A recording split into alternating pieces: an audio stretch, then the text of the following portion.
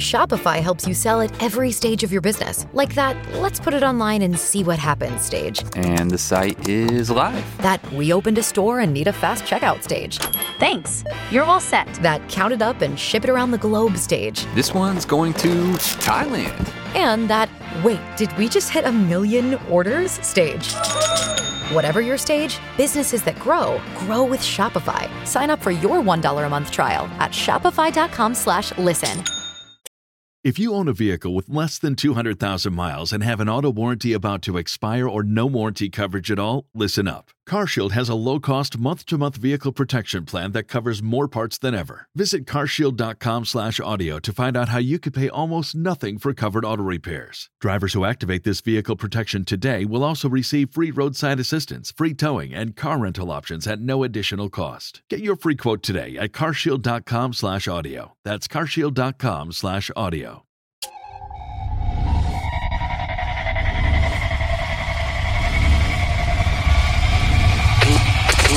Never quit. Never quit. Never quit radio.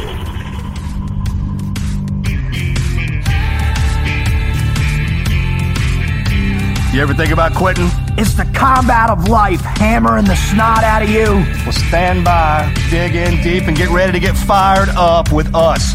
Welcome to the Team Never Quit podcast, the #1 podcast that inspires you to fight on. I'm your host, David Rutherford, here with Mr. Never Quit himself, Marcus Luttrell. Our mission is to help you embrace the suck of life, to teach you the values of working your ass off, and to interview the most hard-charging people on planet Earth. We know life is hard. It's time for you to suck it up, Buttercup, and let us teach you to persevere in every environment imaginable by sharing real-world lessons learned by those who never quit. That's right. It's time, Marcus, for us to help them defeat the negative insurgency in their lives. You fire me up. Are you ready? I'm ready. Let's roll. Let's roll.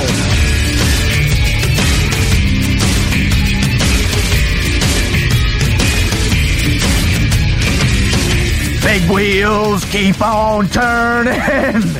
Proud Mary keeps on burning. We're rolling on a river. Get up, boop, boop, boop, boop, boop, pretty good, actually. boop, boop, boop, boop, boop. That was good until your Tina Turner dance. Dude, I can shake that. Are you kidding me? Tina, boy, she get after it. She had it, dude. Freaking legs for days. She had it. But she also had Ike, so that kind of knocked it down a little bit. All right. Moving on.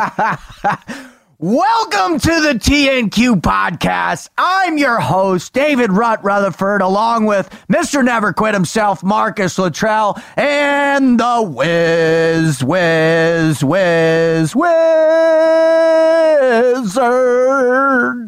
Thank you again. You're welcome, man. If you're a first-time listener, boy, do we have an insane show for you. You are going to literally be blown away with our guest today, and she's going to love that little pun intended on that one. Marcus, you met her on Range 15, right? That wackadoo crazy zombie apocalypse movie made by Nick and Matt and all the other cast characters that we've had on. Oh, yeah. Yeah, we were there together. And what did you think? That's the first time we ever met, I think, was on that set. Yeah, what did you think the first time she came up to you and was like, hey? Her smile is intoxicating. It totally is, isn't it? Hypnotizing. It totally.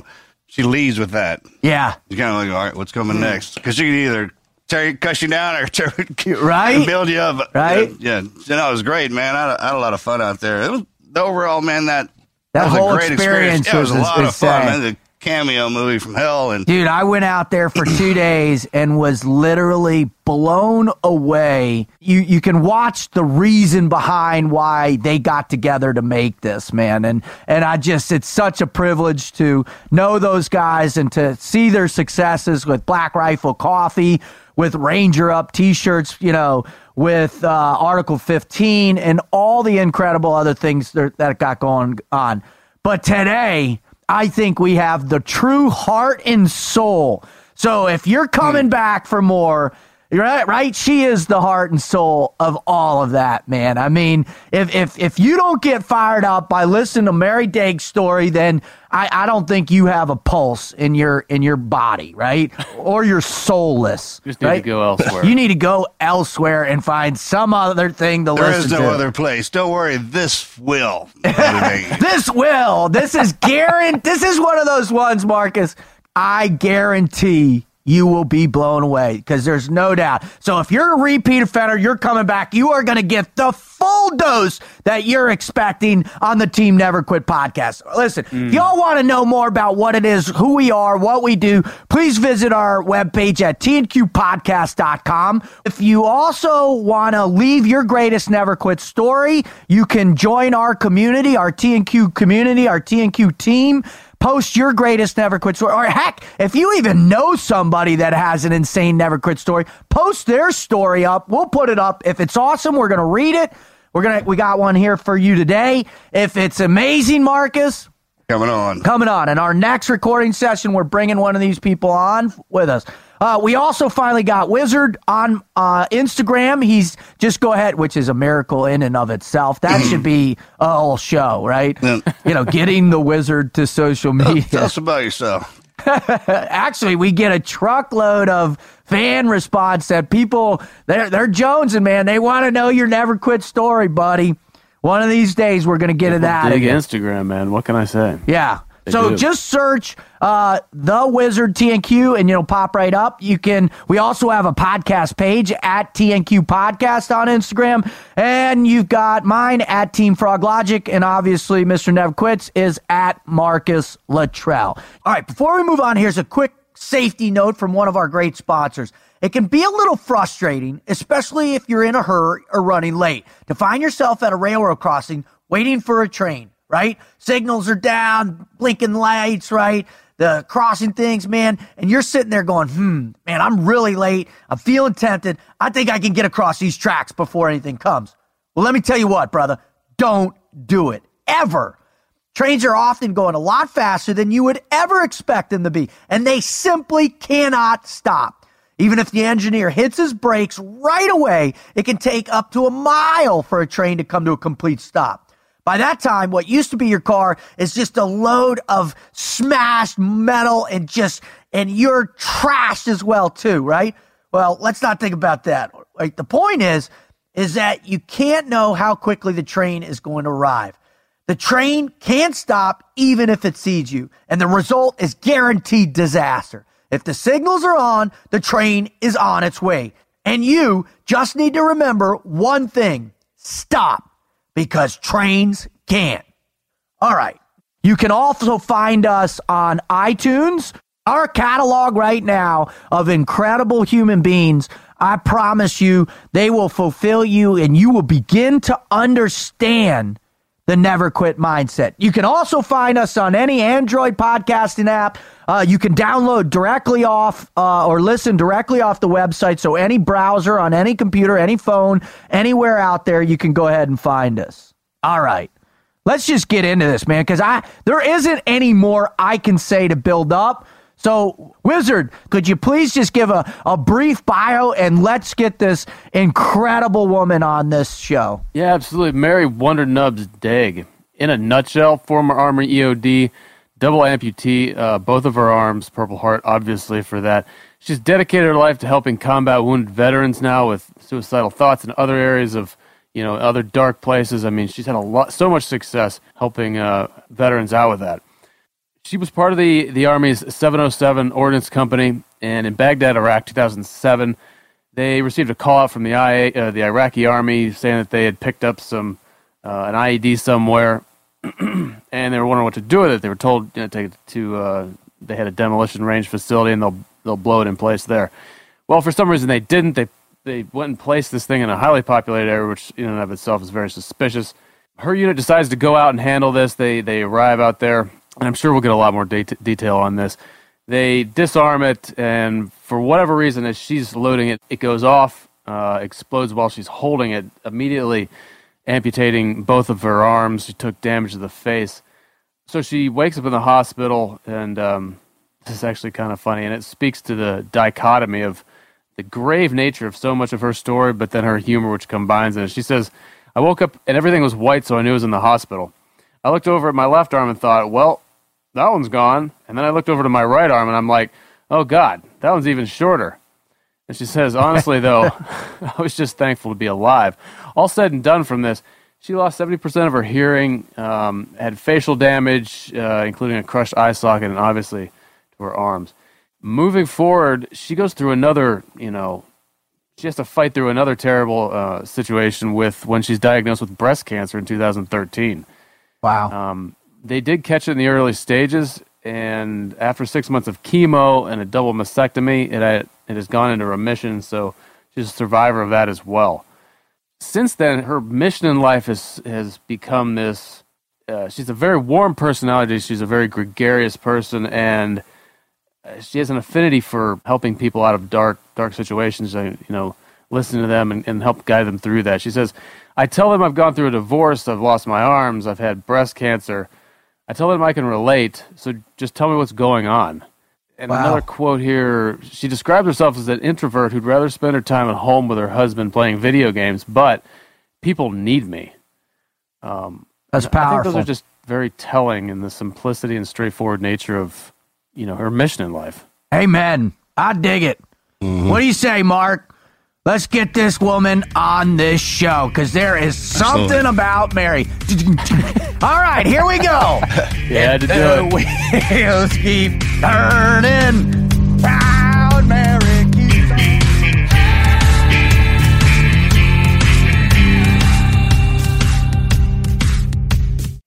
Marcus, one of the most incredible human beings that I've ever met in my life. And the reason is not because she's missing her arms, not because she went through breast cancer, not because of any of that she helps vets with PTSD, but because of her attitude, brother. You want to talk about positive mental attitude, PMA, man, like they teach us in the teams, like they teach us in the military. This person has it flowing out of her aura, flowing out. She, like, it's almost like she whips this energy across the room. She comes in and it smacks you in your face. You felt it when you first met her at Range 15, right? Oh, there's some of those people that you can stand next to and no one has to say anything and you can learn something from. And you got those batteries, right? Those power supplies. It doesn't matter what kind of situation's going down in the room. As soon as they walk in, it's going to shift into a positive direction. And that's who this person is. So without further ado, man, ladies and gentlemen, boys and girls, children of all ages, welcome to the TNQ podcast, Mary Wondernubs Dague. Mary, how are you? I am fantastic. How are you? Man, I'm above dirt. Good now. Yep, nobody's shooting at us here in Texas. So nice. It's a good day. So what do we got to, how have you been, by the way? I mean, it's been a while since I've seen you, Marcus. You haven't seen her in a while. How's everything going? It's going good. It's going good. It's been a little bit busier this year. I've got a lot of stuff lined up. Did Jay Redmond's Overcome Academy. I love Jay. I love that dude. Such a solid person. He is. He's one of those guys that I get around and I'm like, I'm not good enough. We know what that feels like. Yeah, Mr. Good Looking. But yeah, and then this weekend, of course, we've got the EOD Memorial Weekend coming up. So this is always a real busy weekend for us. Yeah, and I'd love, once we get into the interview, I'd love to talk more about that weekend. And, we've had some other EOD folks on that have talked about it. But I'd love for you to just dig into it and talk a little bit more about how important that is for y'all's unit and just military as a whole. So absolutely. All right. But before we do that, before we get into anything of any true relevance, right, we've got to do something that is critical to the development and the content of this wonderful show. And that was, we have to do the Mad Minute. We've got to start warming up your prefrontal cortex. We've got to get your humor stretched out in a way that it starts flowing out of you. Well, it flows out of you like it's going out of style anyways, but we're going to try and warm ourselves up to keep up with you for the rest of the show. So what we're going to do is we're going to do the Mad Minute. Now, these questions are going to be the most difficult questions you've ever had presented to you in your whole, but probably not your whole life, but certainly in the last 10 minutes. So are you ready, Mary, for the Mad Minute? 1 second. Uh-oh. That was great, man. There it goes. I remember how many times she just got her coffee. Yes. A good hit of coffee. He asked a question, then answered it. Yeah, I do that a lot, don't I? I do that. What do you want? Hey, how you doing? You're doing great. I know you're doing it. Fire away. So fire away, Marcus. All right. If you could step into anyone's life for a day, who would it be? Ooh, good one. Man. Ryan Reynolds. Nice. Yep. He's on fire. Ryan's on fire. Would you wear the suit or would you just be Ryan Reynolds? Day.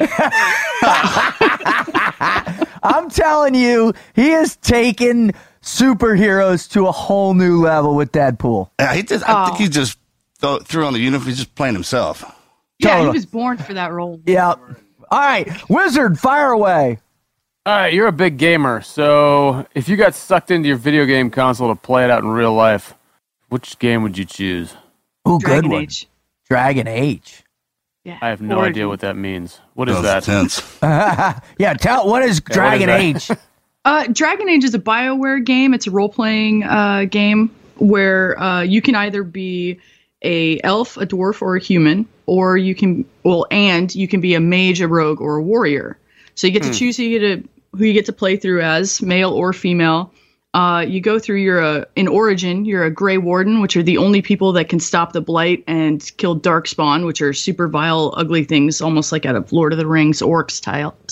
Right. Oh, nice. And at the end, you fight an archdemon, which is a giant fucking dragon. And it's just that'd be cool. I mean, that would be cool. Be a little hairy, but it'd be cool. When that virtual reality comes completely online, when you throw the helmet on, and they drop you into any environment, those gaming systems. It's a whole next level. I want that to happen in my literally lifetime. wake up and plug in your game, and then at night take it off and go to bed. Half the population will never return to the real world. Right? Or there's a theory in Sword Art Online. I know you're gonna weed me out. It's an anime, but they have this thing called Nerve Gear. It's a headset that you wear while you sleep. Really? And you play in this virtual reality world while your body's at rest.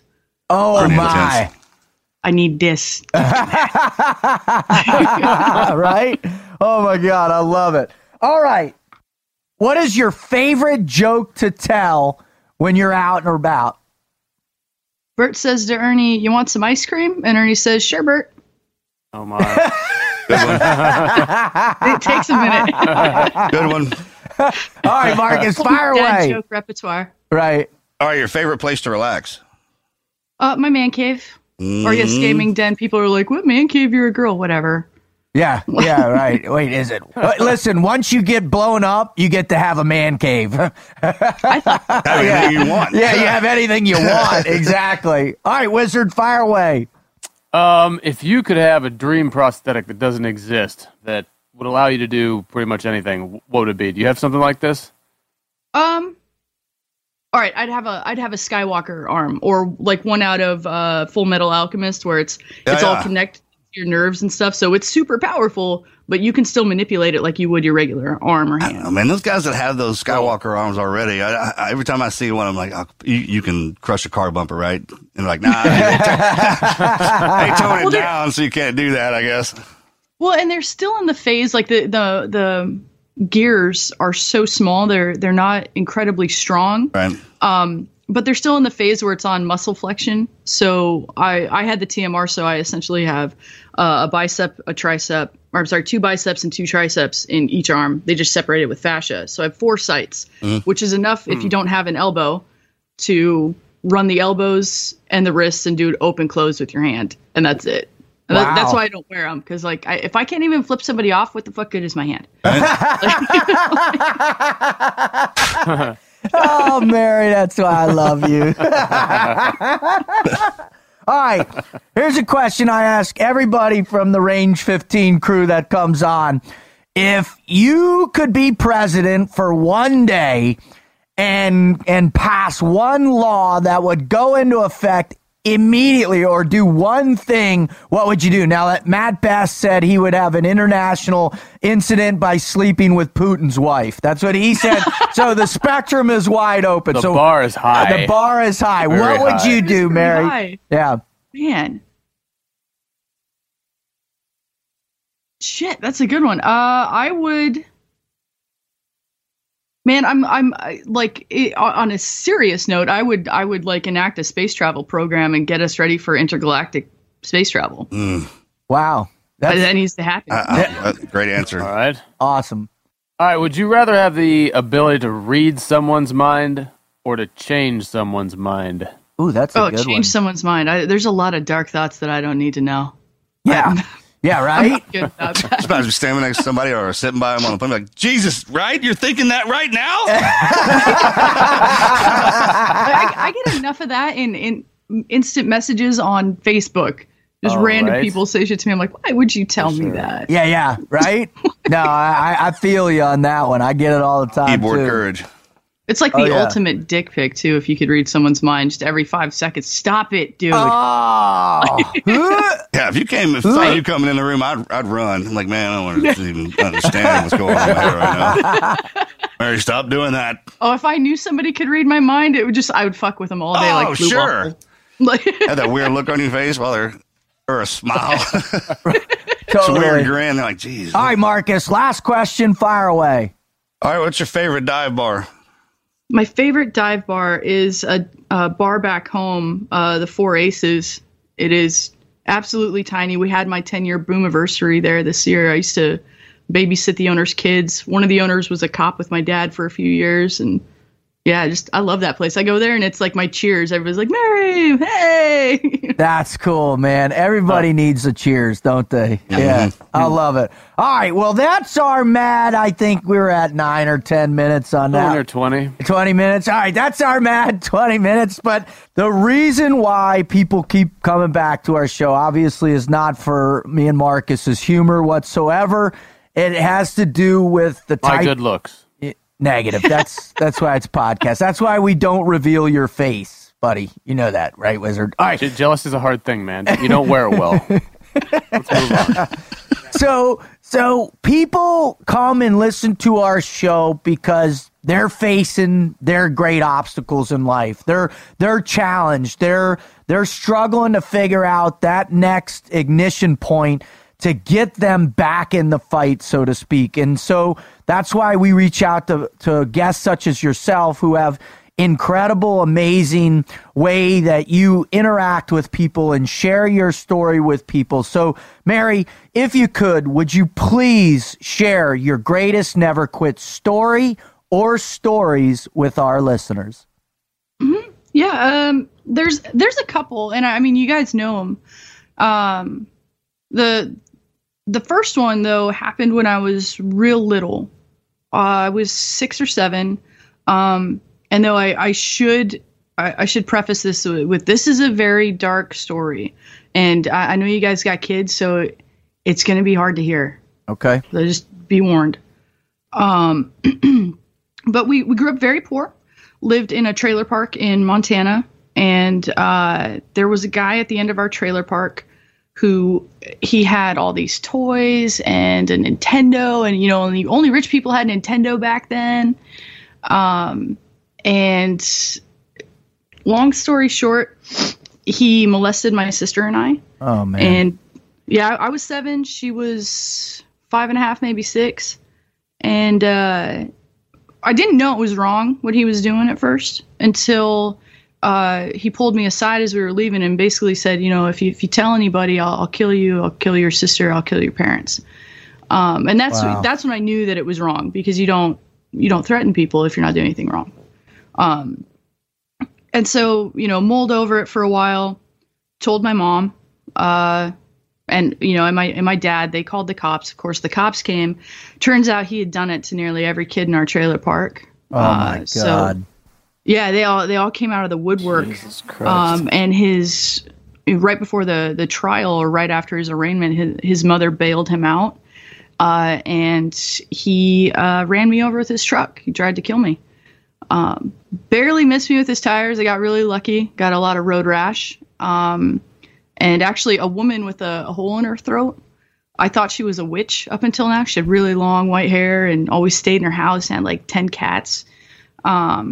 She came out and saved me. She like peeled me up off the road, put her car in between my little limp body and his truck when he was trying to reverse over me, and got me to the hospital. Wow. But I still did the trial, because at that point my dad sat me down and was like, there's a lot of little kids out there, your friends that need you to be honest right now and go up there and be brave. And so did it.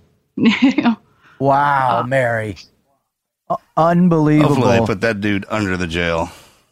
Oh yeah. We actually, my dad had to lie to my family from what my mom said. I don't really remember this part, but they had to lie to my uncles because they were going to meet him at the courthouse. Sure. Yeah. So how many families total did he attempt to destroy? Oh, I don't even know. It was just like the cops came in and they didn't give us names. They're like, well, you got a couple friends up the block. And then the trailer park wasn't huge at the time. Since it's gotten way bigger. Right. But, from what we know, it was everybody in the 2-block radius, all the kids there. Not everybody had kids, but there's a fair few. And when he was finally convicted, how old were you at that point? Oh, geez. We'd already moved away. I think I was probably... Well, I mean, he was actually convicted. He was convicted real quick. But sentencing, I think, took another, 6 months or whatever. Okay. But we were moved away? Is this part of the reason why you moved away? No, I don't think so. I think we just moved away because my dad got a job as a sheriff's deputy in a different county. Okay. Wow. So that is the first one. Mm-hmm. And can I ask you, I got a quick question though. How did you recover individually and how did you recover as a family from that? Initially, personally, I did not handle it very well at first. I lied about absolutely everything, especially when we moved, because that was a chance to be anonymous. And I was still very much afraid that, if anybody knew anything about me, about my family, my sister, whatever, then they'd have ammunition against me, essentially. And so I lied about everything. I would make up these extravagant lies. And then, like I said, we were poor. My school counselor and my teacher called my parents. They wanted me to go see a therapist, but we couldn't afford that. So my school counselor he'd pull me out of class. It was like once every week or 2 weeks at first, and would sit me down in his office and just be like, okay, it's okay to talk here. And he's the one that actually gave me the tools to learn how to deal with adversity. Wow.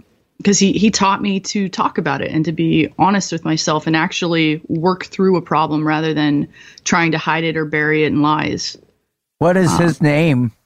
Mr. Luttrell, Dan Luttrell. He was also the head football coach for a number of years in our high school. Fantastic. Wow. Was that a good man? Wow, sounds like a great man.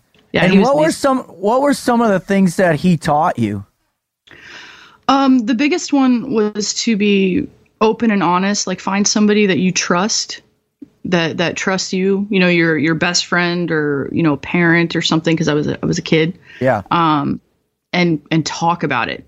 That was the hardest thing for me to learn. Cause you need, and it's not just an army or a military wide thing to bury it and hide it. That's just what people's human beings natural do instinct that. is to do. Yeah. Yeah, absolutely.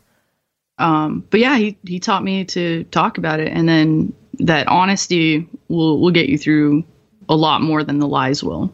And it's really about the honesty that in your own mind, right? It's not so much we all try and gauge our how we relate with other people constantly, right? Through the effects of judgment and society and what it mandates, but it's really those lies that get in our own minds that begin to contort who we are as a true person.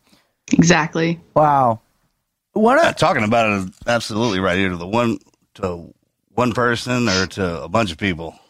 It wasn't by design. After what happened to me, and I got out and got on the lecture series, people asked me, "Do you have any therapists?" Man, I talk to thousands of people every day. Yeah. They confess everything about me. I mean, just the truth comes flowing out of it. It's kind of a peaceful deal, because if you're standing up in front of your people and they're listening to you and judging you, and every time I get done telling the story, they're like, "Hey, good job." Yeah. I mean, you know what I'm talking about? Like, "Hey, good job." Like, all right, well, if you guys are happy with it, then I should be. I remember that when I first started talking to people, used to always go, "Do you know Marcus?" And what do you think it's like for him to tell the worst day of his life every day? And is he okay? And I'm like, I don't know, probably pretty therapeutic, I mean, it becomes cathartic, right? Well, I start talking about all of my bad stuff up there. Yeah. Let them judge me. And that's the thing. I think people, when something bad happens to you, think you're alone in that moment, or you are at that moment, I guess, but you're not alone in what happened to you. I mean, it happens. No. Everyone has to go through some hard times. So when you kind of bottle that up, man, it's that negative insurgency, right? That gets in there and starts chewing you up. And in reality, all you'd have to do is just talk to the person to the right or left of you. And talking to somebody you know is one thing. Talking to perfect strangers like we do, I mean, after a while, you notice there's no difference, because we're all the same, man. We're all alike. We all have to go through these hard times, and we're connected in the pain. Yeah, the people that are around us, man, they're the ones that'll let you know that it's going to be all right. Amen. Yep. Well, Mary, how did having your sister go through the same situation, did that help? How did that impact your recovery in it? Jennifer wasn't acting out. She was so young that they thought maybe it didn't affect her. But it very much did. And because I was acting out, I got the help. I got the tools, the squeaky wheel gets the grease. Right. My sister didn't get that. So later on in life, she still hadn't really dealt with it, and it was still part of her. And she kind of started acting out in her later years. Got into a lot of trouble in high school. We kind of like diverged paths at that point in our lives. And not that we don't get along now, we very much do, but anybody who's ever met my sister and I, we don't really look much alike except our eyes. Our personalities are dramatically different. Right. Although I will say, once she became a mother, that 180. Really? Yeah. Wow. There's people out there who will become a parent and they're just, dirtbags, or they're the exact same as they were. My sister became a parent and went from, kind of a shitbag to mother of the fucking year. Really? That's true. Yeah, she completely Thank turned God, around. right? Yeah. The last guy to get married in my crew, Tanner, he's not a shitbag by any means, but he's he's a dude. Yeah, he's a guy. He liked to go out and have a good time and raise a lot of hell. The minute he had that baby girl of his, I mean, Mr. Mom, father takes her everywhere. Yeah. I mean, goes shopping and it's unbelievable. Everybody's like, what? That was inside of you the whole time? It tunes you up, right, man. It tunes you up. All right, Mary, you talk about the divergence of paths. Can you help our listeners understand that, and then where your path took you next? Yeah. So, like I said, I became more honest. Actually, for a time, I was overly honest. Like, I had to be pulled aside a few times. Like, Mary, you don't need to say that. Like, but it's true. But I got into a lot of sports in high school. My dad kind of had the talk with me, like, hey, you're the oldest, you have to set an example for your little sister. So I was always in sports. I always did well in school. My sister didn't really do a whole lot of sports. She did up until probably junior high, and I think that was it. She started smoking as a teenager. I've never smoked. I've gotten drunk a few times, like, give me that cigarette, and then I'm like, oh, this is awful. But she took to drinking fairly young. She doesn't anymore, obviously. She's a fantastic mother. Yeah. But you know, I had planned on going to college. I was going to use a volleyball scholarship to pay for a good part of it. And then I had, you know, the beginning of my stupid years and got engaged early and waited, and lost it, and ran off to join the military. Wait. Are you slow down on that? You just went through a massive decision process. I got married and all of a sudden, I joined the military. Yeah, I got engaged, and then I was in EOD, and wait. Slow down. Let's all right. At least help us understand how you ended up joining the military. This is a good story. Yeah. They usually are, right? Yeah. Well, like I said, I got engaged to my high school sweetheart, and he was awesome. His family was fantastic, although he was the 14th child. Oof. Yeah, big family. And there were quite a few expectations, I would say, for me, and I was trying to pick it all up, you know, learning how to cook, clean properly. So I worked under his mother for a while. And one day, his mom and I, we were all at dinner, and she and I were cutting vegetables, and I was like obsessing over the stitch I couldn't get right on a quilt. It was something really silly. And she just very off the cuff was like, "Oh, don't worry, Mary. I'll teach you to be the perfect housewife." And my insides turned to ice. Just like, no. Wait, what? Like, no. I've glimpsed the future. So, yeah, all I really did. I had this vision of me, 10 years removed with curlers in my hair and holding 3 babies barefoot. Like, come in the house, I have to cook dinner. Oh. No, right?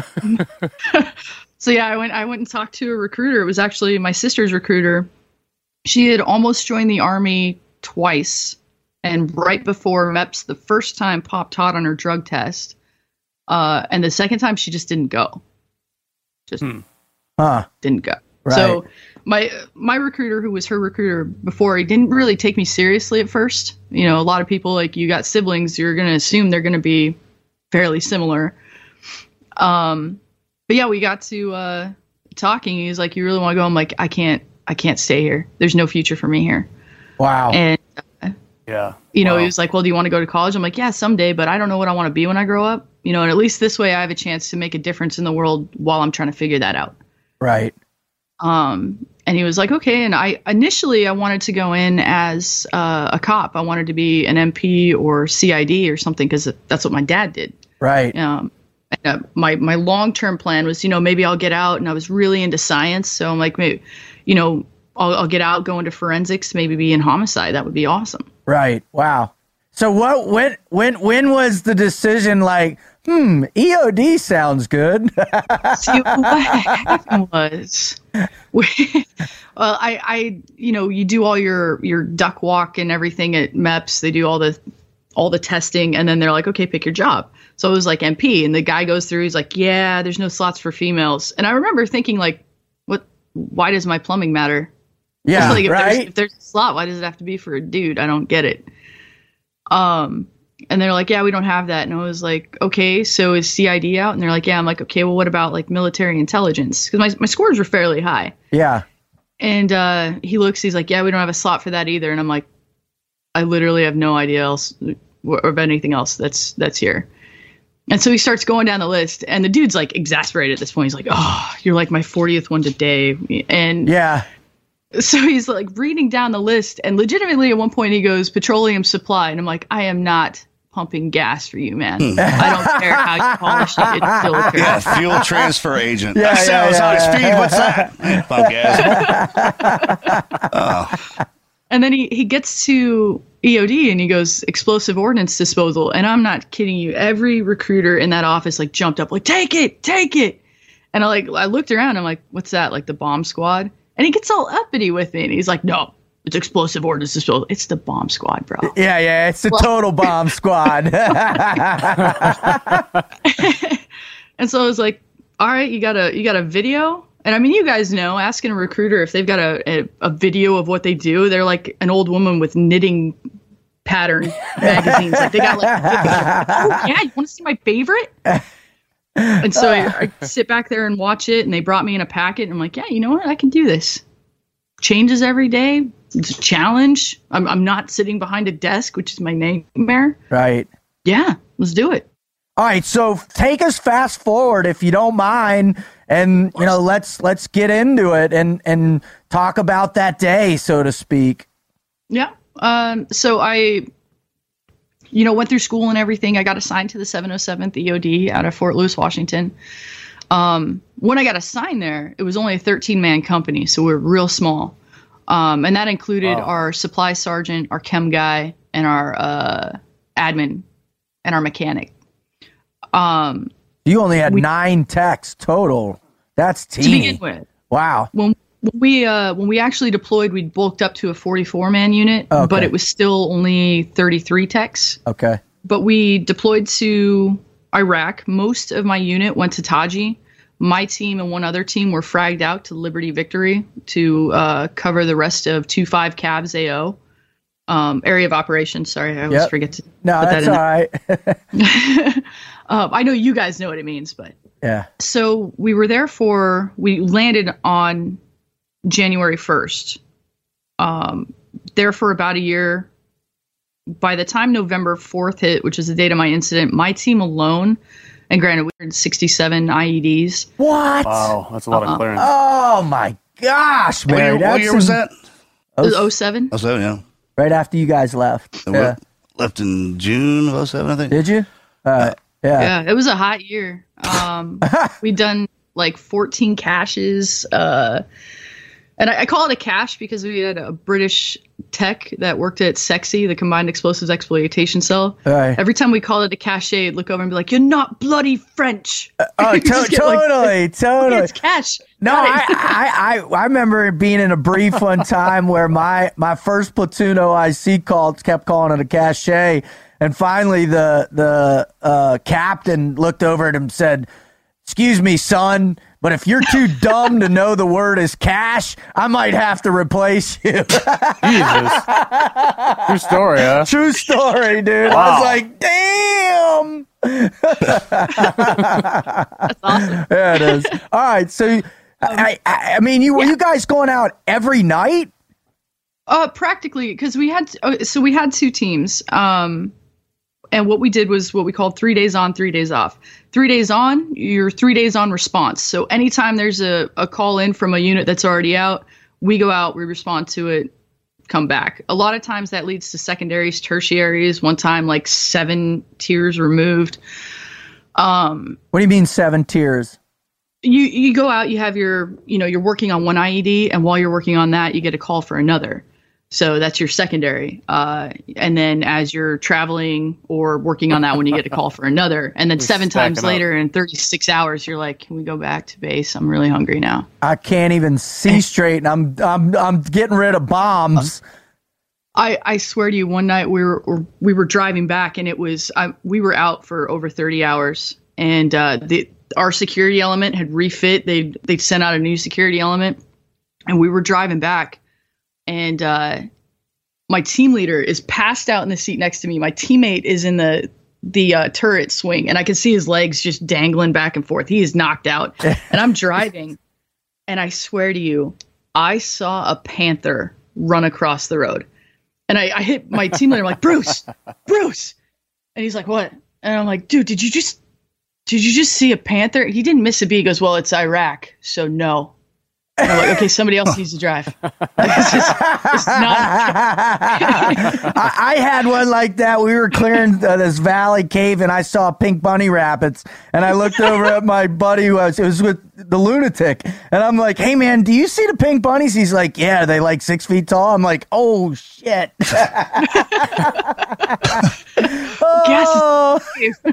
All right, so. Can you explain it, what it is? Like, everybody, I think a lot of people have absolutely seen the Hurt Locker. Is that what it's like? Are you going out there? Is the intensity? Are you getting shot at? Is chaos all around? Help people that are listening just understand what that moment would be like for you to show up and what you would do. We got shot at fairly frequently, but we were in the bigger truck. We were in the JERV, which is the Joint EOD Rapid Response Vehicle, that big 6-wheeled monstrosity you see. Yeah. At the time of the Hurt Locker, they were still in up-armored Humvees, sometimes soft tops. And I will say a lot of those incidents are real, not the going outside the wire without your gear and doing a suicide mission. No, nobody does that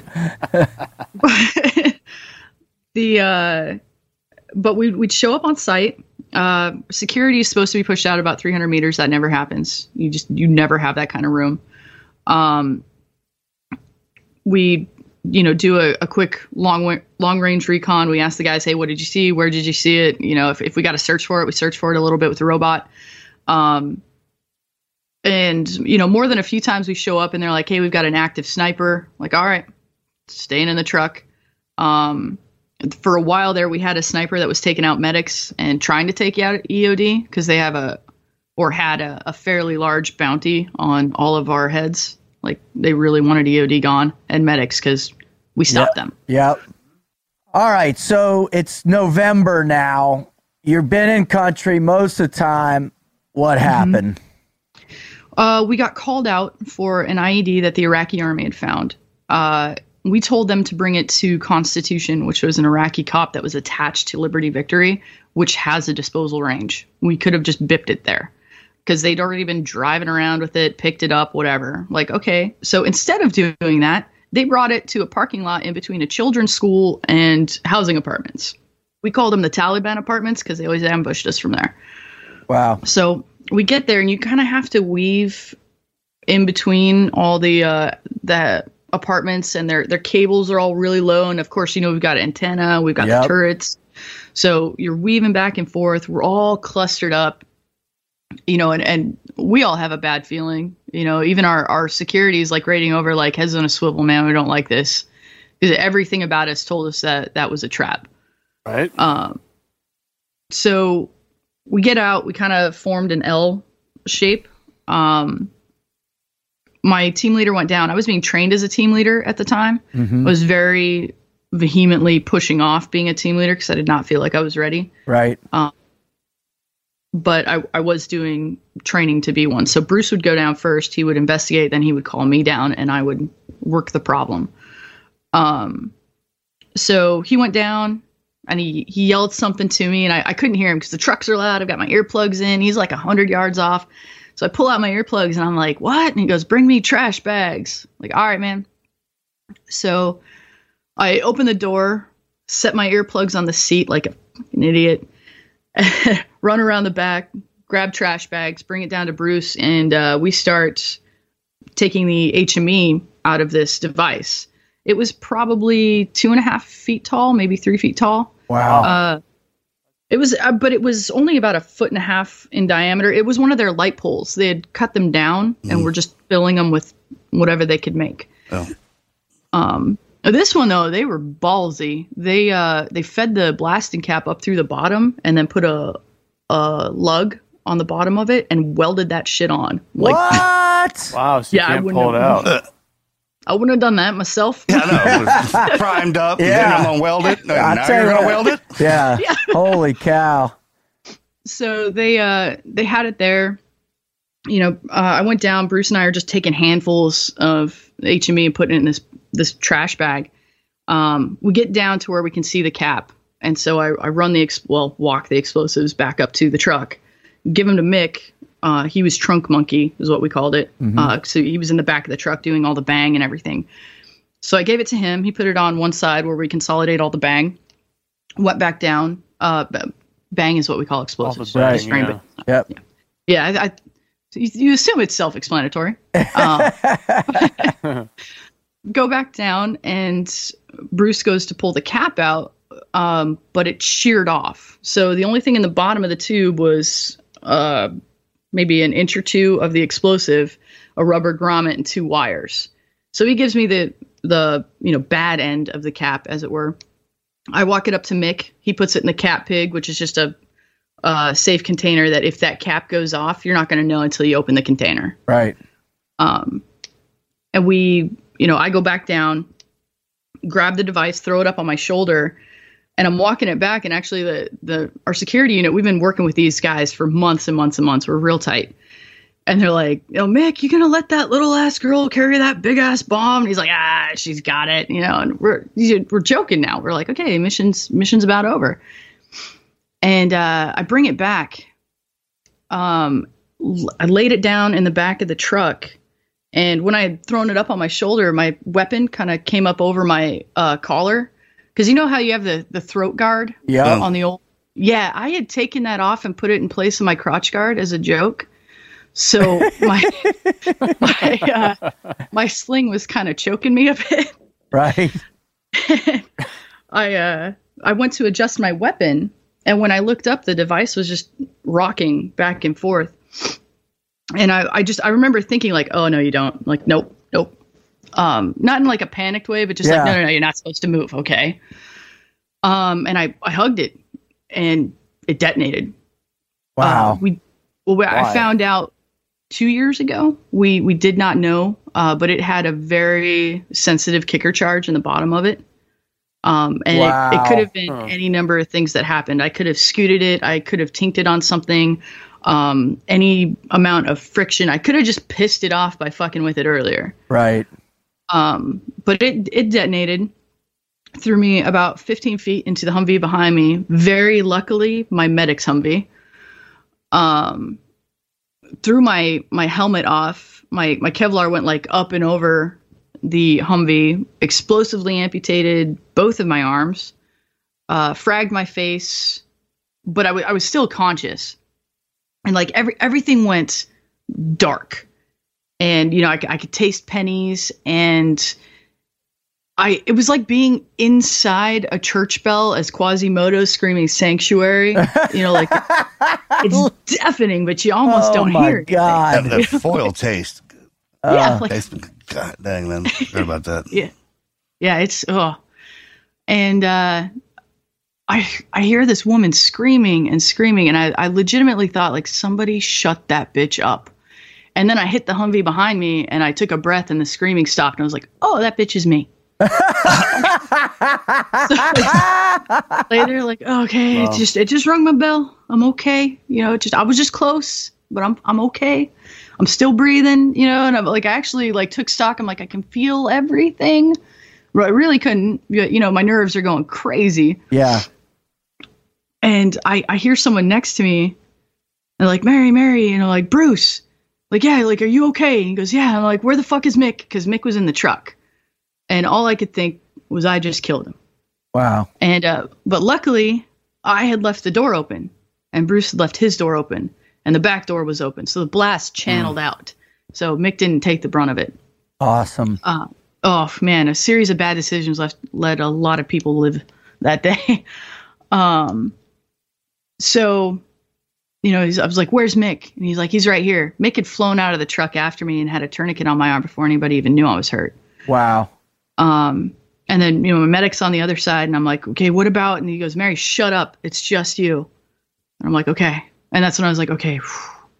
And I, took a breath, and I'm laying there, and then everything got really bright and then really dark again.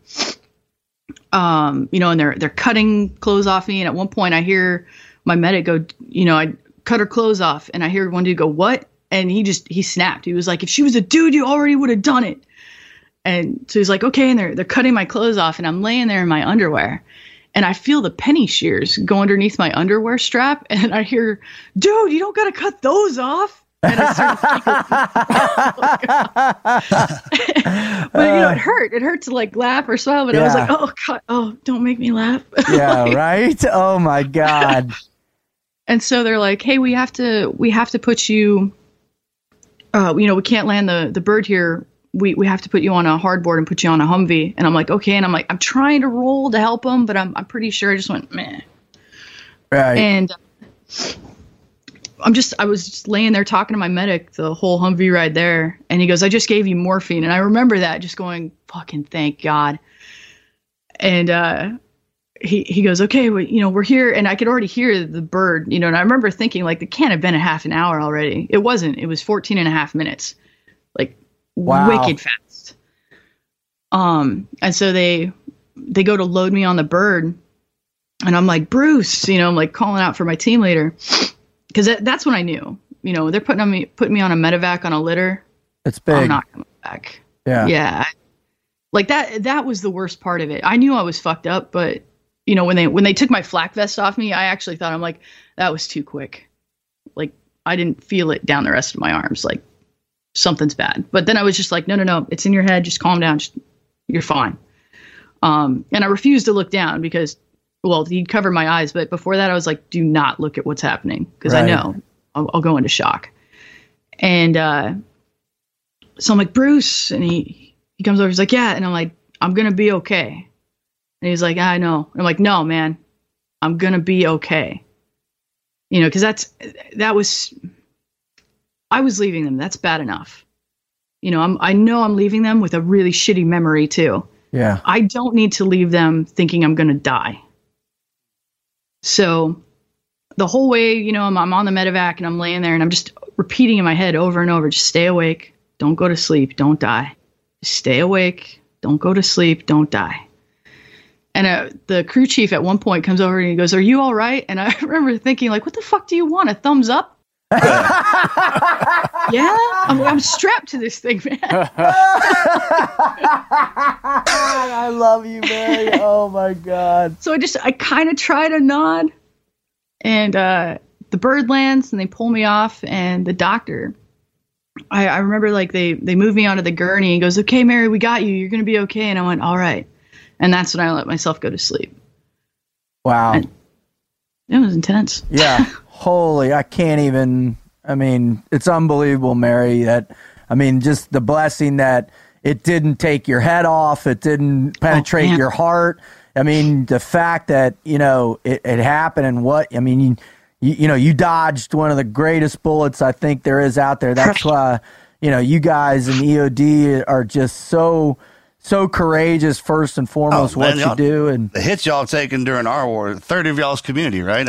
They've taken one of the largest hits out of everybody every day watching you guys roll out because they'd have to go out ahead of us, clear those routes. You see them dragging those trucks back on record. All broken and towing them and just every day doing route clearances. They didn't make it. Yeah, exactly. It was heavy, man. All right, Mary. We've had several EOD personnel on with us. We've had other people that have gotten hit by IEDs, and we had Kyle Carpenter, Medal of Honor winner on, who jumped in front of ate a grenade for his buddy. And a lot of them all talk about the recovery process as being their greatest never quit story. Would you just chat a little bit about that and what you learned about yourself and how you started to heal in that process? Yeah. I will say the most, not really ironic, but coincidental thing that had happened was just a few weeks before that incident. We were all standing around the smoking pit, talking, shooting the shit. And we were all talking about how we want to die, which sounds incredibly dark. But when you're always that close, it's just kind of something you think about. And most EOD techs, if you ask them, they will say pink mist. I just want to and not feel it. Right. Quick idiot. Yeah.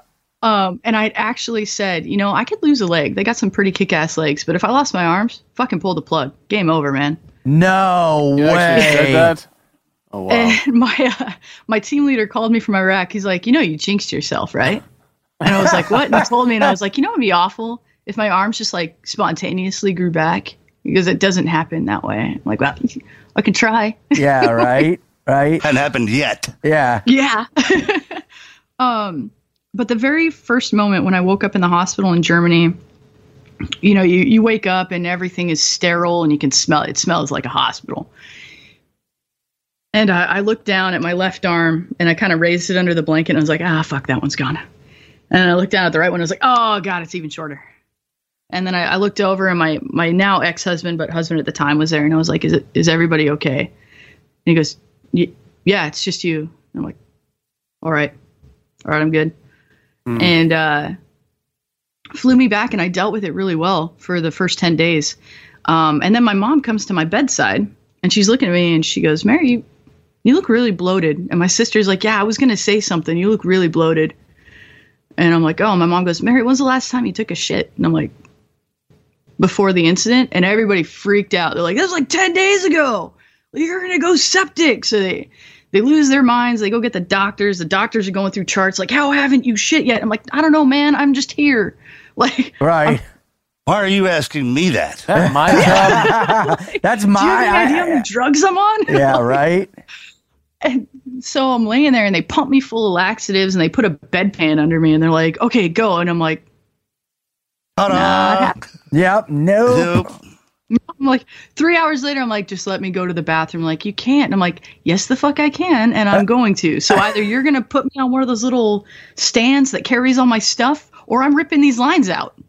And so they're like, "Oh, okay." So they bring me in there, sit me down on the john, and I do my business like right away, right? And I lean back and I flush, and then I look over, and my arms are still bandaged up, and I'm like, "Oh my God, how am I gonna wipe?"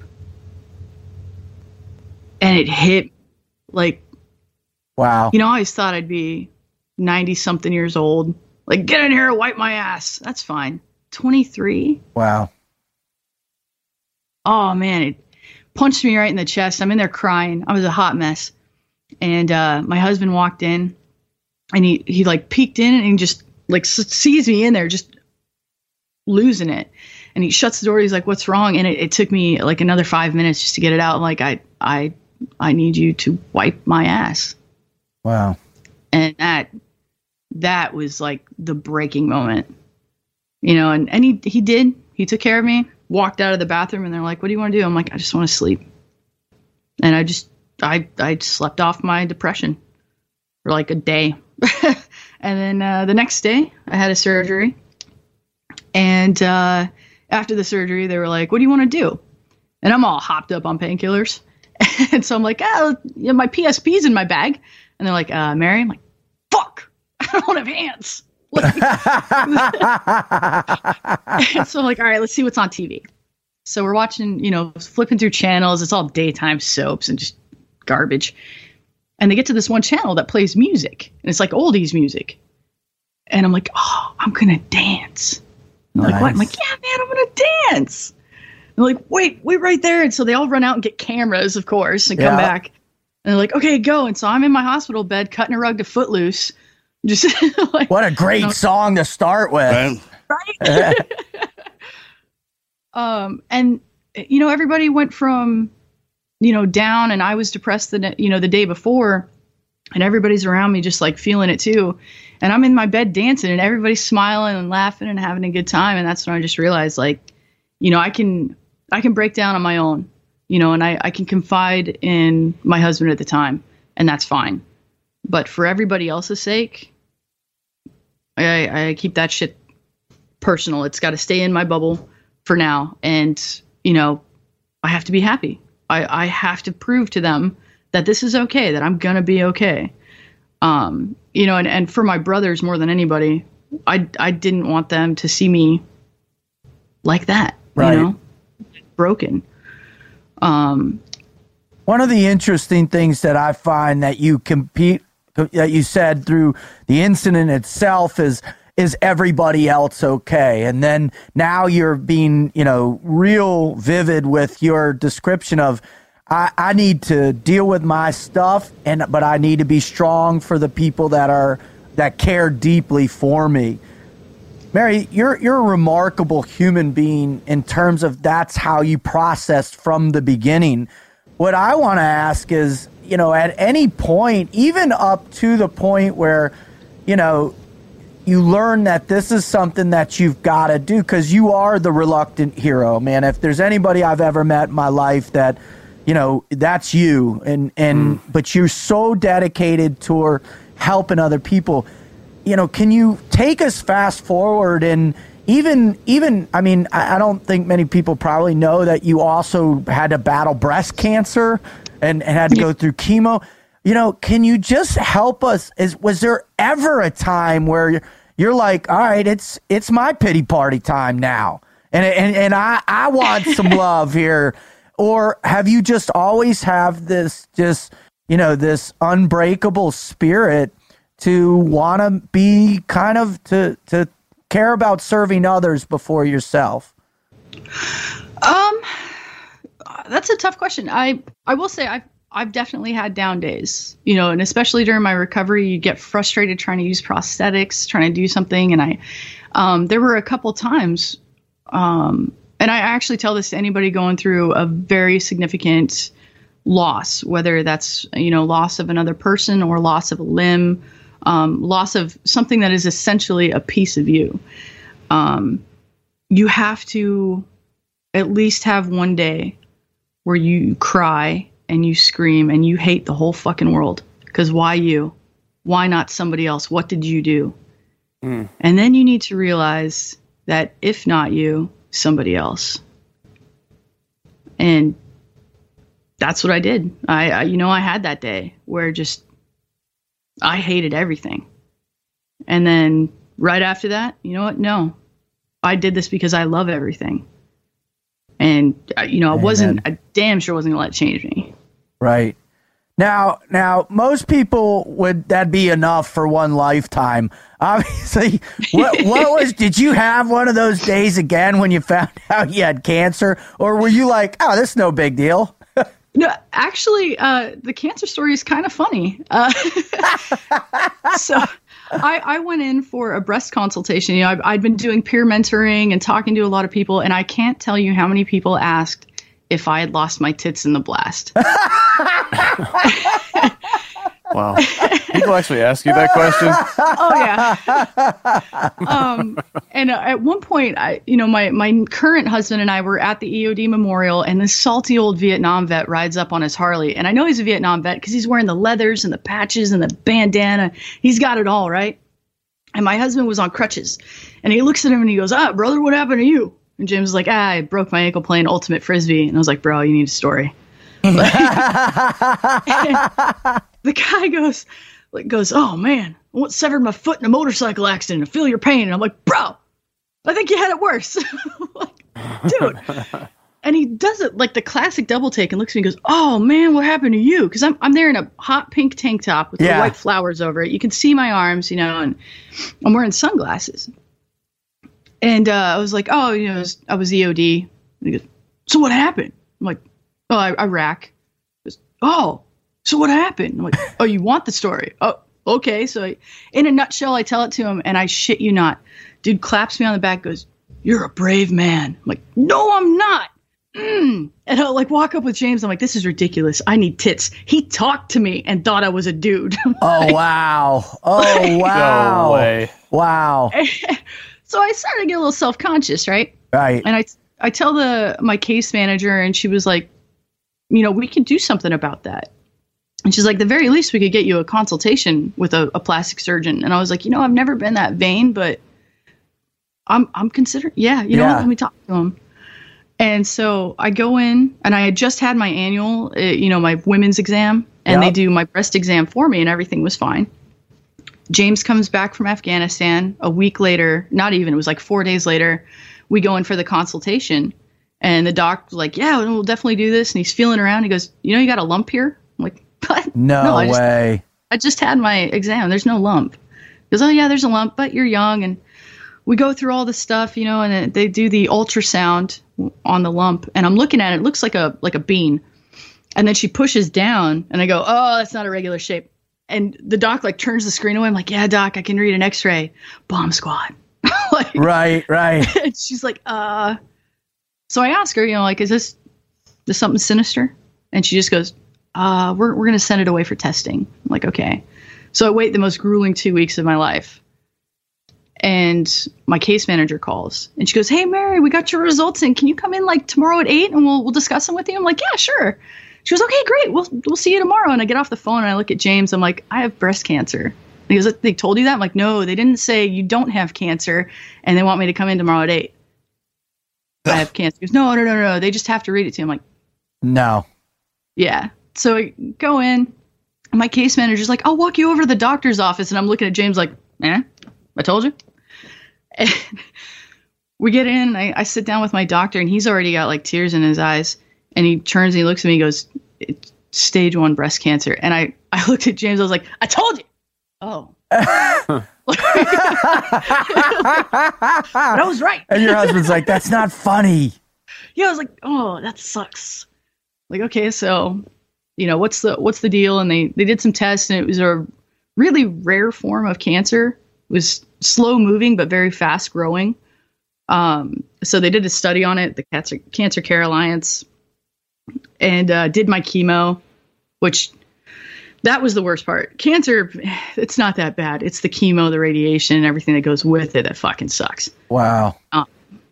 And that, I learned to really hate Mondays because that was chemo day for me. I just go in, get stabbed in the chest, get filled with poison, and then puke my guts up for 2 days. Oh my horrible. God. Like, I'm 5'9", I dropped down to 109 pounds. Just Mary. I was sick. Wow. And how long did the chemo go for?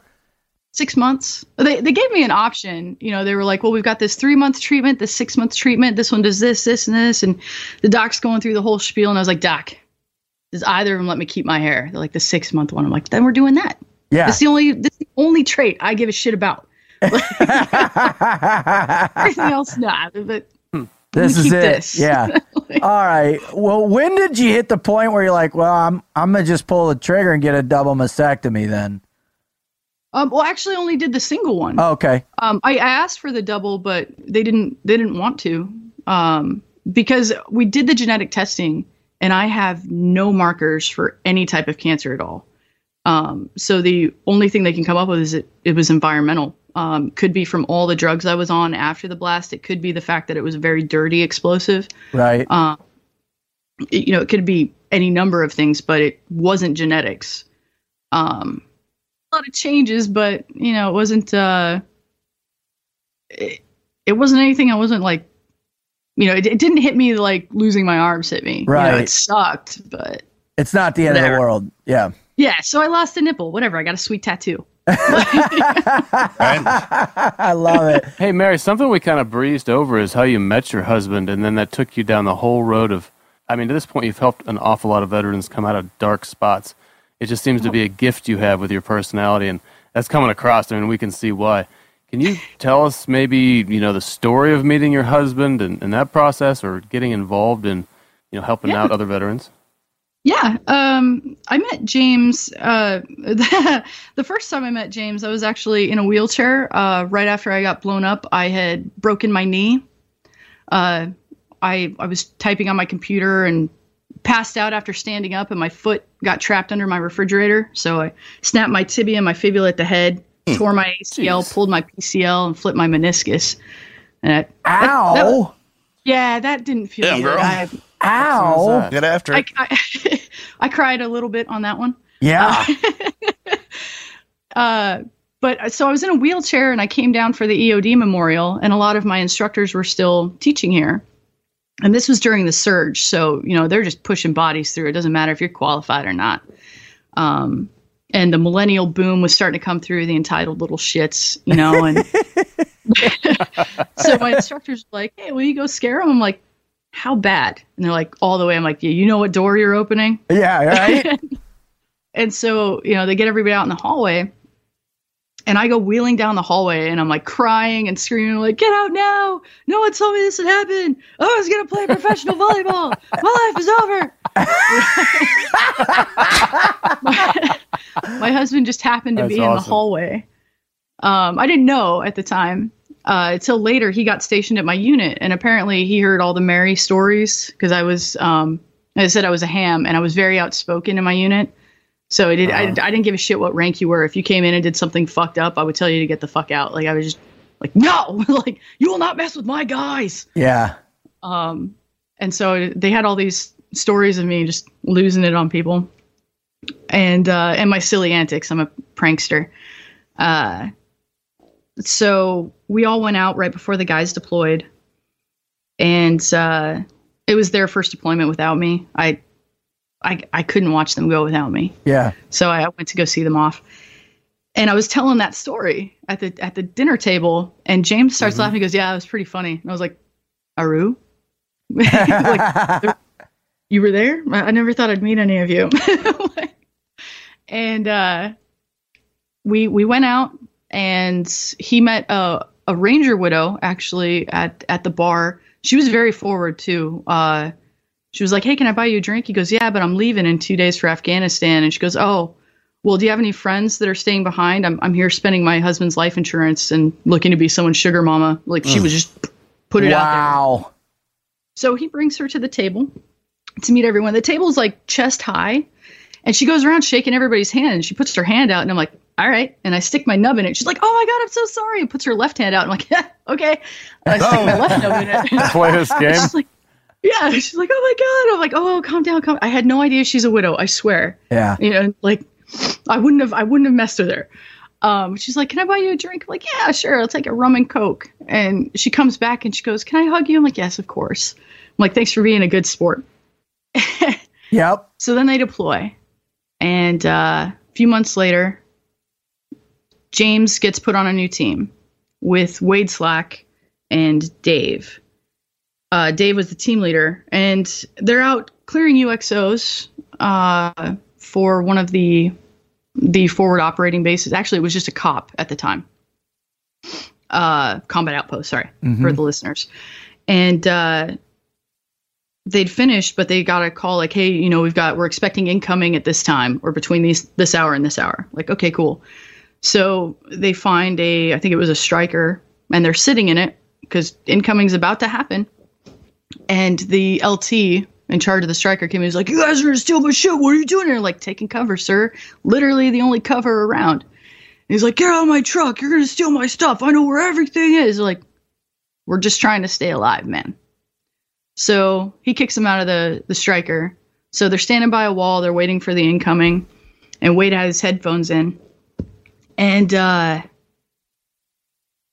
James and Dave heard the rocket motor coming in. You know, it gets louder. If anybody's ever heard a rocket come at him, it gets louder. And so they hit the dirt, and it strikes like 3 feet from them.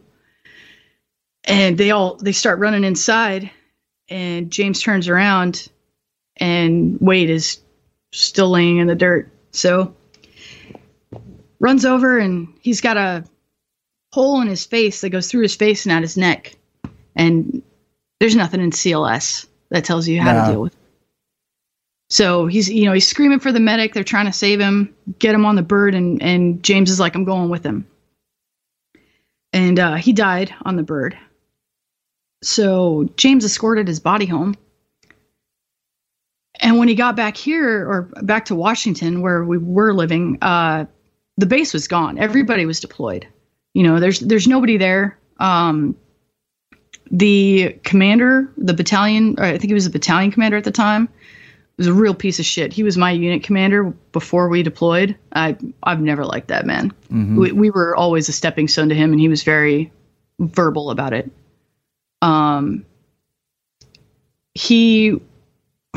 James came back escorting Wade home with the clothes that he wore. That's it. He had nothing. And when he got in there, the commander was like, you'll wear a uniform when you come in here. And he was like, all right, I'm not coming back. Wouldn't let him use what we called the exploder, even though nobody's using it. Wow. So he told him to like rent a car and everything. And, as soon as I got wind of it, I was like, dude, you're not going to be alone in the barracks for this. Like, absolutely not. You come stay with me.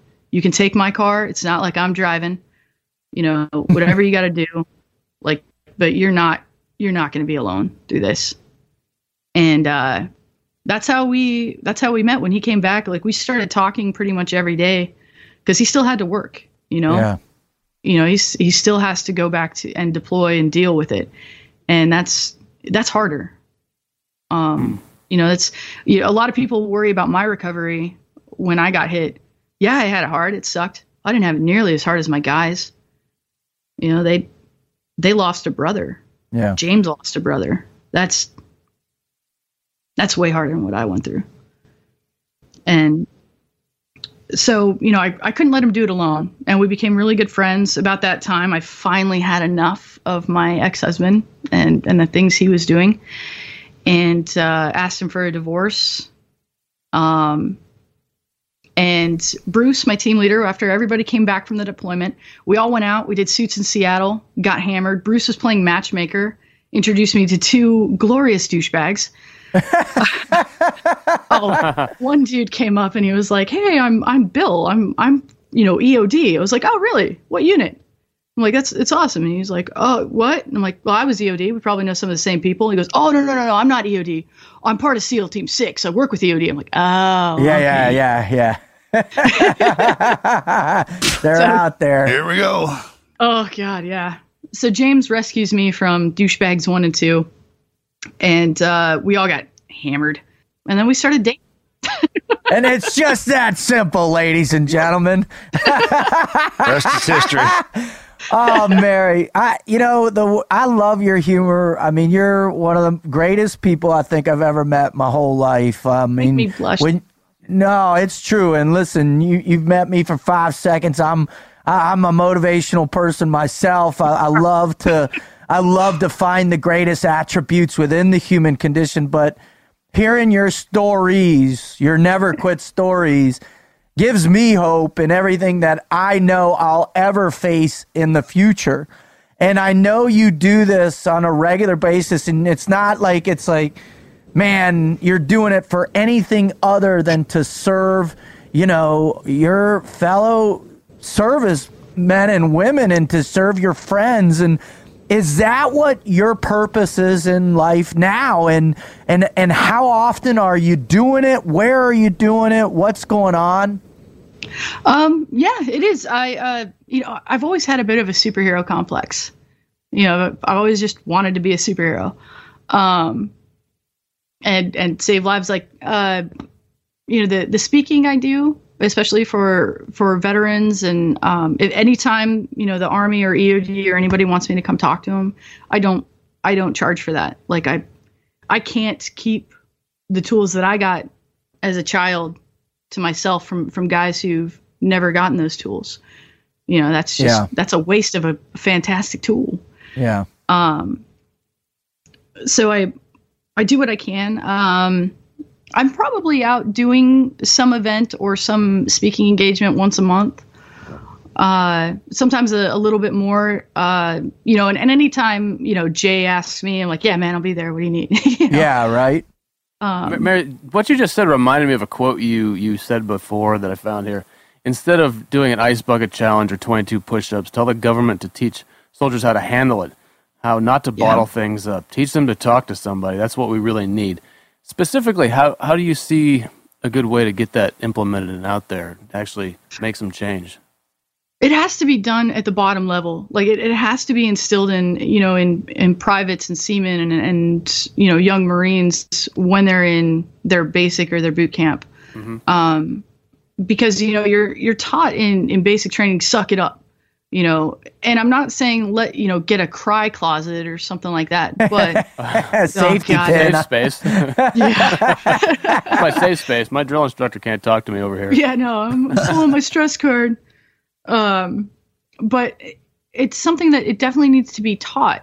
And they really need to get rid of the stigma that if you have a security clearance or you do a stressful job, that if you talk to psych, that your career is over, which is not necessarily untrue.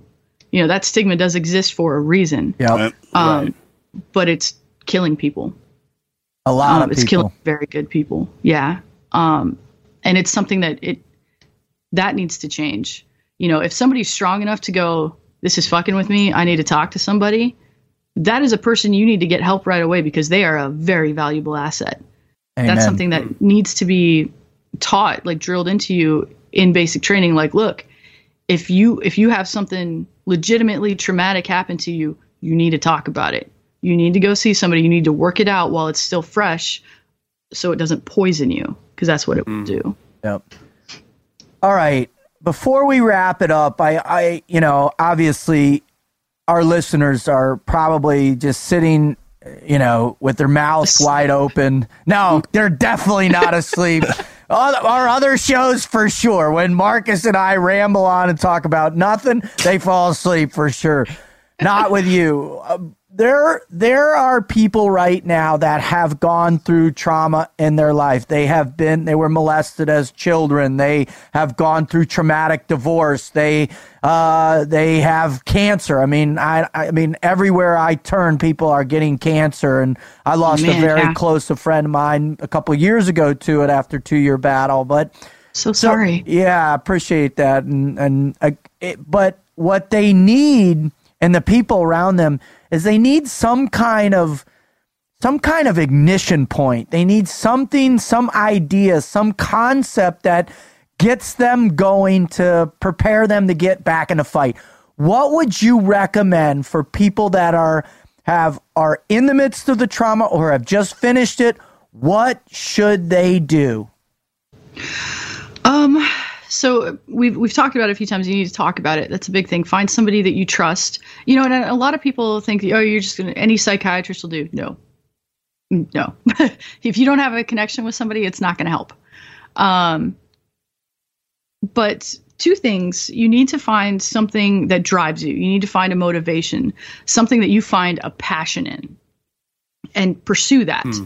You know, they're like there was touting the next objective. You need an objective. You need something to work towards to better. And secondly, you need a hobby. You need something that legitimately just makes you happy. It helps you recharge your batteries. You know, for me, it's video games.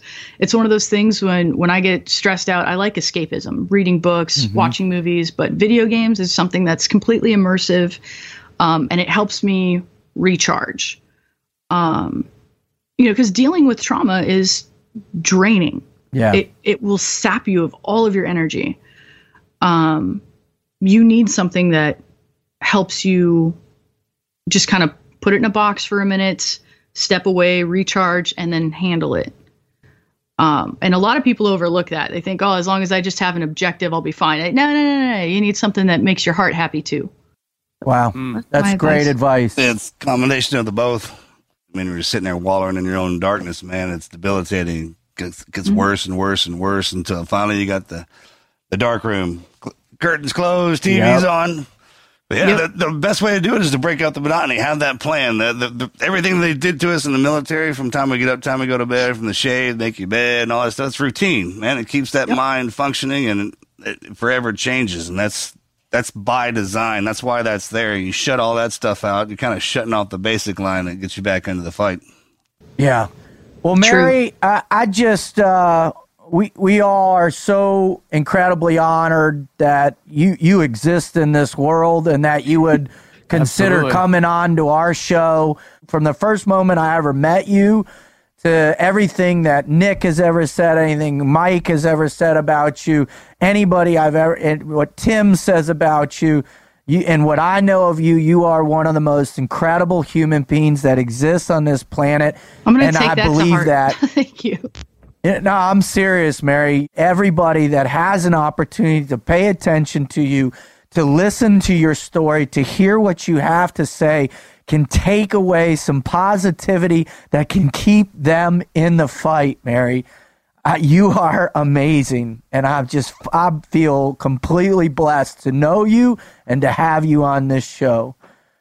Thank you. Would you please tell our listeners where they can follow you, where they can visit you, where they can hire you for their company to have you come and speak? I just tell people where they can get in touch with that motivation and that inspiration on a day in and day out level. Would you please share that? Yeah, I'm on all the social medias, Twitter, Instagram, Facebook. I have the public page where people can reach me, and just look up Wondernubs. You'll find me. I love that name, by the way. Oh yeah, brilliant. And I'm also I'm always in Drinking Bros because JT made me the VP of it now. Awesome. So I can't escape Facebook ever now. No, that dude is 24/7, man. Oh man, he's remarkable. Oh yeah, no, I love that guy. But yeah, so I do that a lot. I'm on LinkedIn, but I'm still. I have so many social medias. Yeah. All right. So we won't go to LinkedIn, but definitely Instagram, definitely Facebook, and they can contact you there if they want to hire you for a speaking engagement, anything like that, right? Yep. The public Facebook page is probably the best because I have my husband and my buddy Joe also monitor that one because it gets the most traffic. Yep. And I have to watch out for devotees, which is kind of creepy. Yeah, a little weird. Marcus, they're outright stalkers for him. Yeah. That's a nice way to put it. Get a little strange. Oh my God. Yeah. Right. It's weird. It is weird. Well, Mary, thank you again so much. God bless you and everything you're doing. And if you would, we'd love to have you back in maybe 6 months or a year just to catch up with you, talk about some more stuff because you're awesome. Thank you. I'd absolutely love that. Perfect. You guys made my day. This is awesome. Yeah, cool. It's been an honor having you on. Thanks. Keep getting out and keep that smile going. It's infectious, intoxicating. Isn't it? Yeah. It is. All right, hon. God bless you, Mary. You guys too. Thank you so much. Thank you. Bye-bye. Take care. Bye.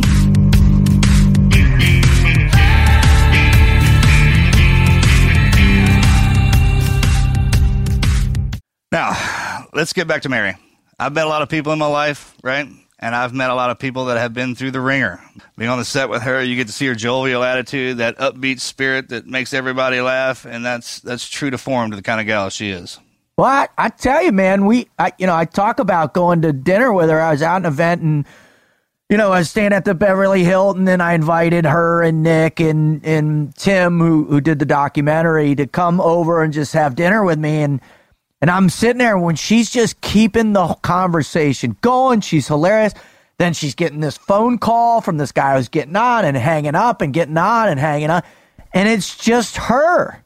I mean, that's what it is. And I think what she represents is that indomitable spirit. Yeah, that no matter what you face, what you go through, child molestation, having your arms blown off by a bomb, getting cancer and having a mastectomy, right? A divorce. You can't make that up, is what I'm saying, man. It doesn't matter what it's wrapped in. That powerful energy can push out of anything. And I think, you have to believe that, right? Yeah, it doesn't matter. I mean, everyone gets that hand, right? Sometime in life, you're going to get dealt a bad hand, man. You're going to have to play it or fold. But when you play it out, there's usually another hand to be played. And you just keep going, man. And it's halfway that way. When he got shot, dude, and after that, he lived through it and he found out he had cancer. It's just kind of like one after the other. They got me on the outside. Now they're coming for the inside. It's that ultimate battle. And man, those are those true warriors who can push through that and still have that attitude and pass that down to the rest of us.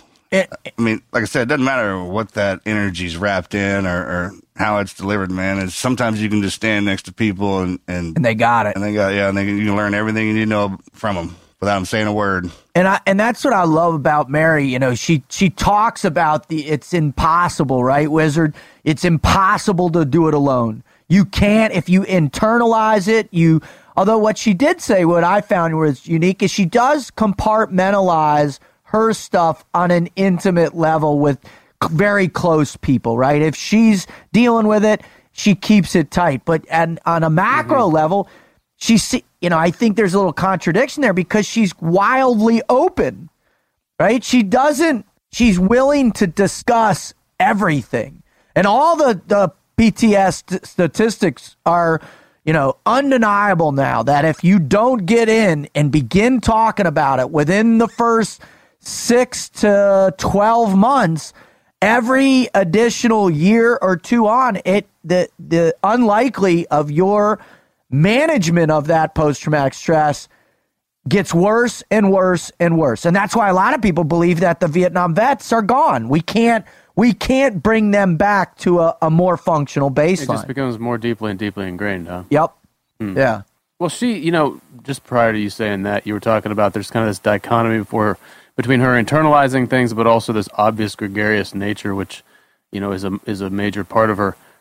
There's a quote she says here. She actually describes herself as an introvert who'd rather spend her time at home with her husband playing video games. But, quote, people need me. And it's that simple for her, I think. Yeah.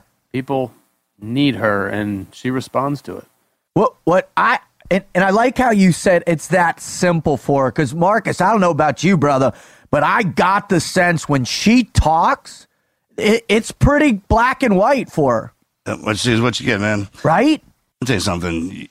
You ever been in a situation where when your friends have to take care of you, wipe your butt and bathe you, haul you around and feed you?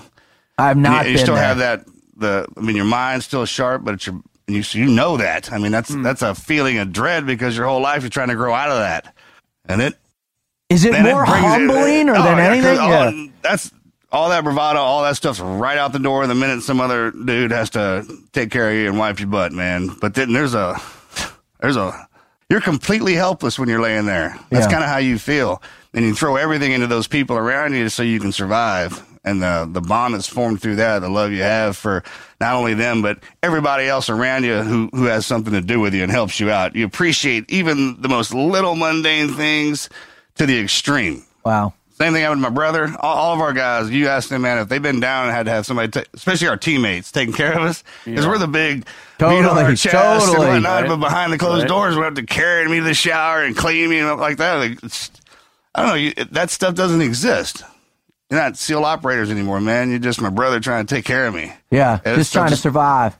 Yeah, when we go out the door, you put the bravado on, the jokes fly, and I had to take care. I do this for you. That's great, man. I'll forever be humbled about that. Yeah, and you can tell she is too. That's the thing when you get to the operator status, and it's not only can I take care of myself, I'm out here to help take care of other people, and then they snatch out the body part away from you that enables you to do that.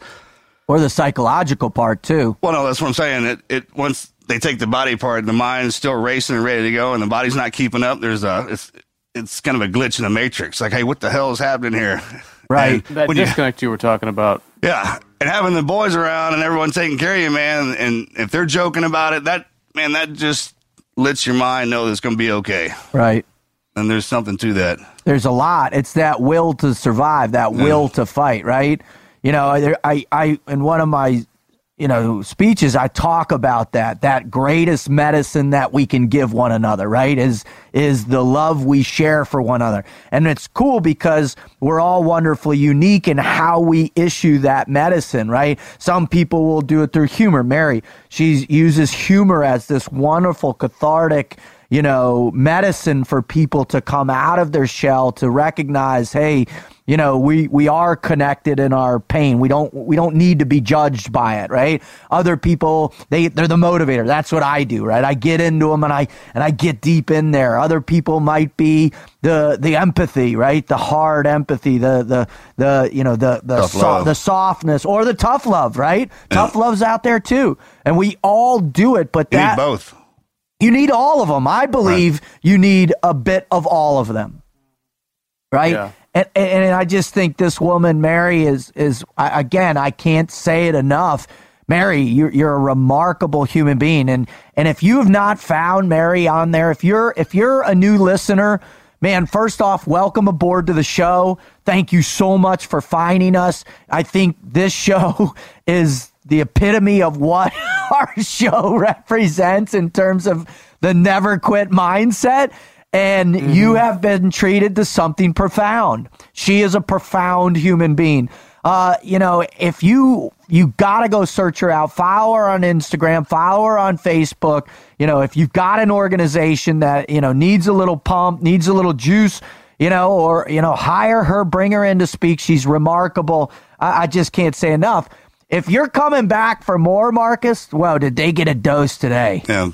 That was something. I mean, seriously, and I'm sure, I have no doubt that if you keep coming and you listen to our catalog, this will be a show that you will listen to over and over and over again. And Wizard, I can't wait to revisit this show once we release it 6 months down the line to see how it ranks against our other power shows like Tim Kennedy, like Dave Goggins, right?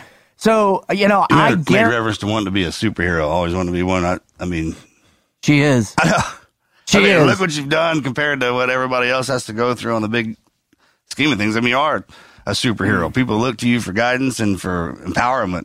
Keep pushing. That's something. Look at what she sacrificed, right? Her innocence, her arms, right? Her internal health, her understanding of love, right? All these and things she's had to take hits on to put her into this almost impenetrable armor that she wears. Yeah, and you put that humor force field around that. Hard to break through it. You can't, man. That's the strongest thing there is, right? That means that no matter what she faces, nothing is breaking down that superpower of humor. What can you say? There's something about Mary. There is. I knew you were going to come back on that. I knew you were going to come back on that, right? I knew it was coming back around. We hit it hard in the intro. I knew it was coming back around. We're running out, so, Well, listen, if you're joining us at the TNQ podcast, thank you so much. If you want to know more about us, about our guests, who we've had on, go visit the website at tnqpodcast.com, where you can also now buy some official what? T-shirts. T-shirts and gear, baby. T-shirts and gear. You get that stuff on. You wear it around. You wear it with pride. Walking through the airports, driving into work, working out at your box. I'm telling you what, that is the way to represent the never quit mindset. We appreciate so much all of you that have contributed, that are buying our gear. We really dig it. All right, hold on. All right, Dave, what else we got? If you want to know where to find us, if you're listening randomly, obviously on iTunes Podcast, you can download the show off the website at TNQ Podcast directly on any podcasting app out there for Android or the iPhone. Now, last thing before we get into our reader story or our listener story today is now you can actually find the Wizard on social media. We broke him down, buddy. Dun, dun. We broke him down. So just go to Instagram and search The Wizard TNQ, and you can start following him. You can follow, we have a show page now at TNQ Podcast. You can follow me at Team Frog Logic, and you can follow, obviously, Mr. Never Quit himself at Marcus Luttrell. All right, listener story. This is heavy. This is a super heavy We one. need like change of tone here almost. This is it's amazing what people write in, and I was shocked finding this one. It was just it took a lot of courage to write this in, I think. It totally did. And Eric, we can't thank you enough for doing that. 4 years ago, I was stuck in a custody battle for my 15-year-old daughter, Zoe.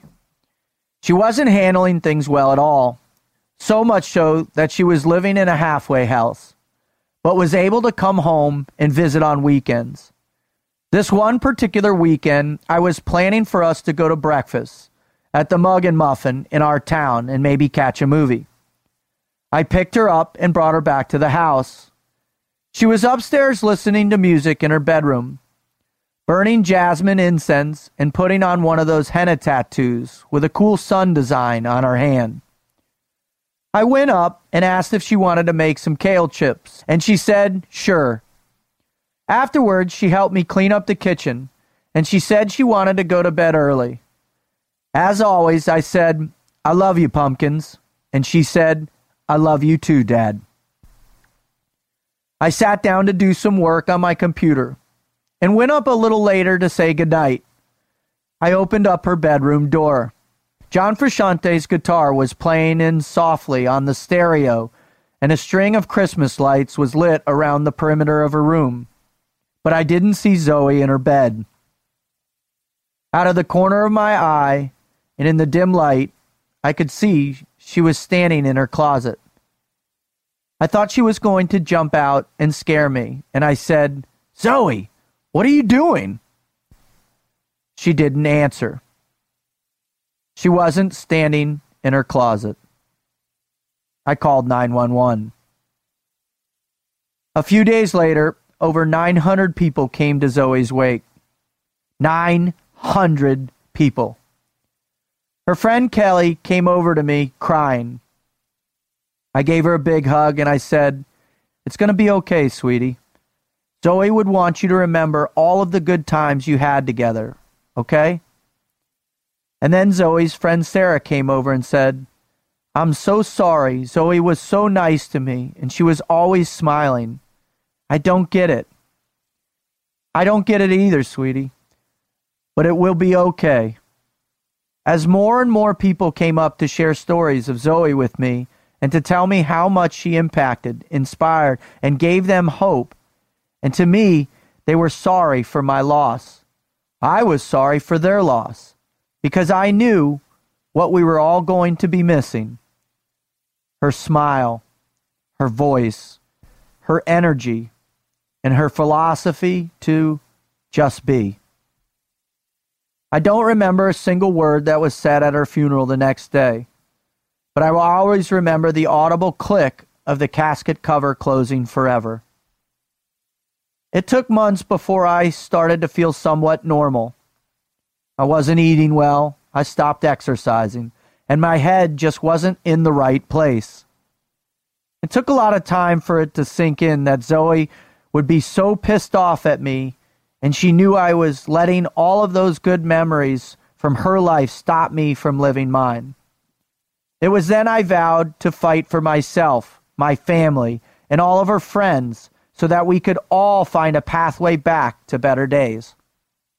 I started to experience Zoe all around me, too. Maybe it was a song on the radio that she used to sing along to. Maybe it was seeing someone with the same hair color she had. Maybe it was seeing a pair of black Chuck tees. In Greek, her name Zoe means life. And the greatest lesson that she taught me was that we have to rise above the noise to see the beauty in life. And when it knocks you down, you get up every time. Eric, I don't know what to say to you, brother, but thank you for having the courage to write that story in. Wow. I'm sorry about your loss. Zoe sounds like an amazing human being. And I hope and I pray for you and all Zoe's friends that you can continue seeing her in every aspect of your life.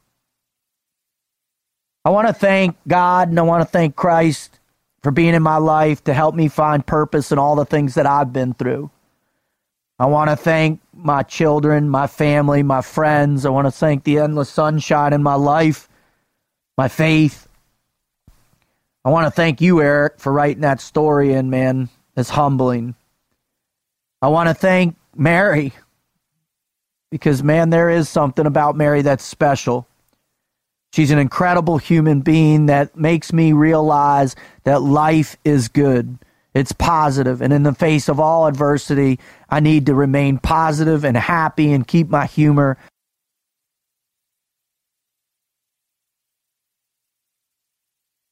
I want to thank all the listeners. Without you, we wouldn't have a show. And lastly, gentlemen, I want to thank you for allowing me to live my dream and to help other people. Just like there's a lot of death out there, there's also a lot of life. I think if the one thing that Mary taught me today, or just reinforced kind of deal, and then with Zoe, it kind of wake up every morning and each person you run into, you treat it like it's the last time you're ever going to see them. That's kind of how I do things, man, because people can get jerked away from you so fast that you really wouldn't waste any other second being negative or worrying about anything else other than spending as much quality time as you can with that person. By doing that, man, you'd be surprised at the life that it opens up. So, Amen. We all go through some hard stuff, man, and it's incumbent on ourselves to always look outward and when in that direction when it does to get back to center. So thank you, Mary. Thanks for everybody to keep bringing us back here and letting us do this and passing the good word around about how wonderful our people are. I'm out. Out.